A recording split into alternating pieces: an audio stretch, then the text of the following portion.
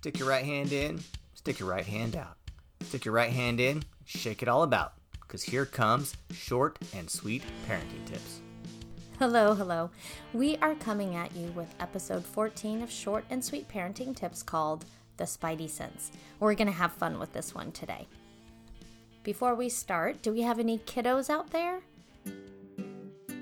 It's time for kids' activities. Yay!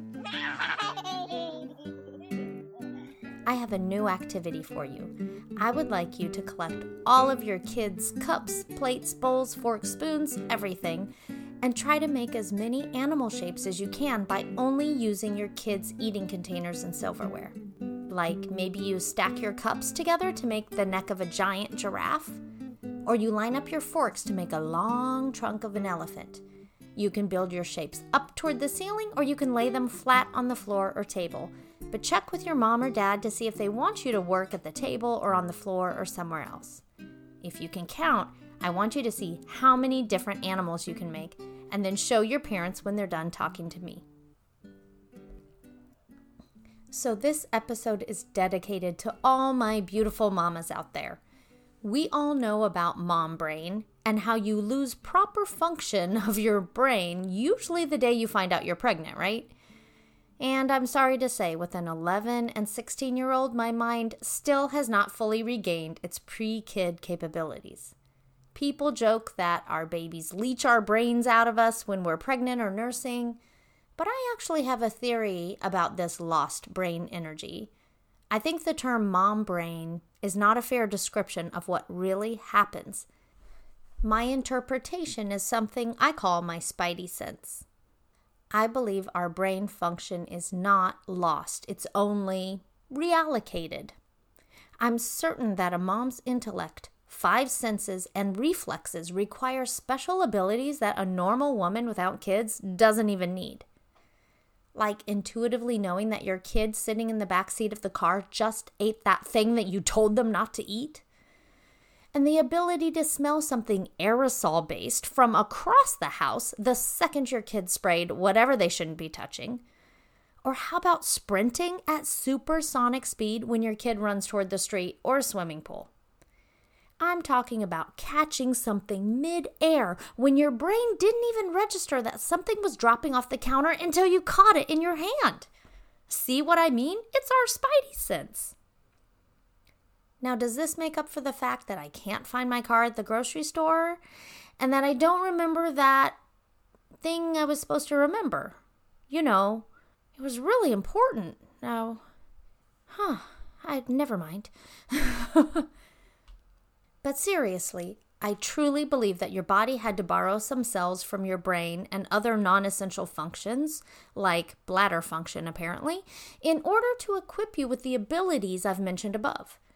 I don't know about your kids, but my spidey sense intuition frustrates my girls to no end. They say, "How did you know I fill in the blank?" And I really don't know the answer, except to shrug and say, "It was my spidey sense." There is a bonus add-on feature to our spidey sense. Maybe the instinct portion, but I refer to it as my mom gut. Some would call it woman's intuition. Like, did you ever get a gut feeling about a situation, but you brushed it off, and then later you realized that the person you had that hunch about was really a creep after all? Or that nudge you ignored in the back of your brain telling you that you shouldn't send your kid to that birthday party, and afterwards they ended up with food poisoning? Yep, that's the mom gut side of spidey sense. Now, can I say it never fails? Not really. But I can say that it is dead on enough of the time that you should go with it. I have ignored it my share of times, only to be regretful later. Not life and death regretful, mind you. Sometimes with my girls, though, after the fact, I tell them that I had a gut feeling about not doing whatever we were doing, and they were like, "Then why did we still do it?" So I've learned to listen to my intuition, and I'm glad to say that most of the time when I tell the girls that my mom gut says no, they respect that. It might help that I've also told them to listen to their own instincts. This might be a good conversation to have with your kiddos too. I encourage my girls that if they are in a situation that feels wrong, they need to get out of that place.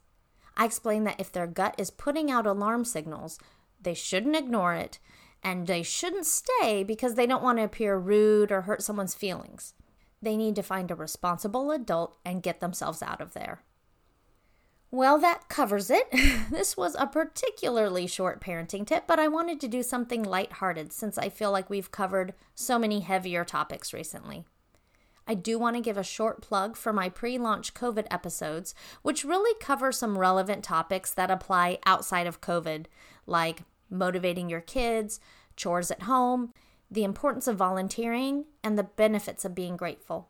If you haven't listened to some already, you might consider perusing the topics and seeing if there's something that interests you.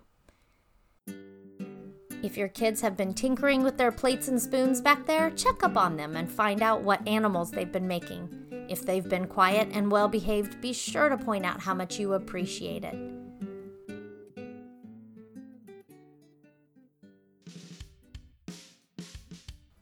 I am so grateful that you listened in on this short and sweet parenting tip, fresh ideas in bite-sized portions.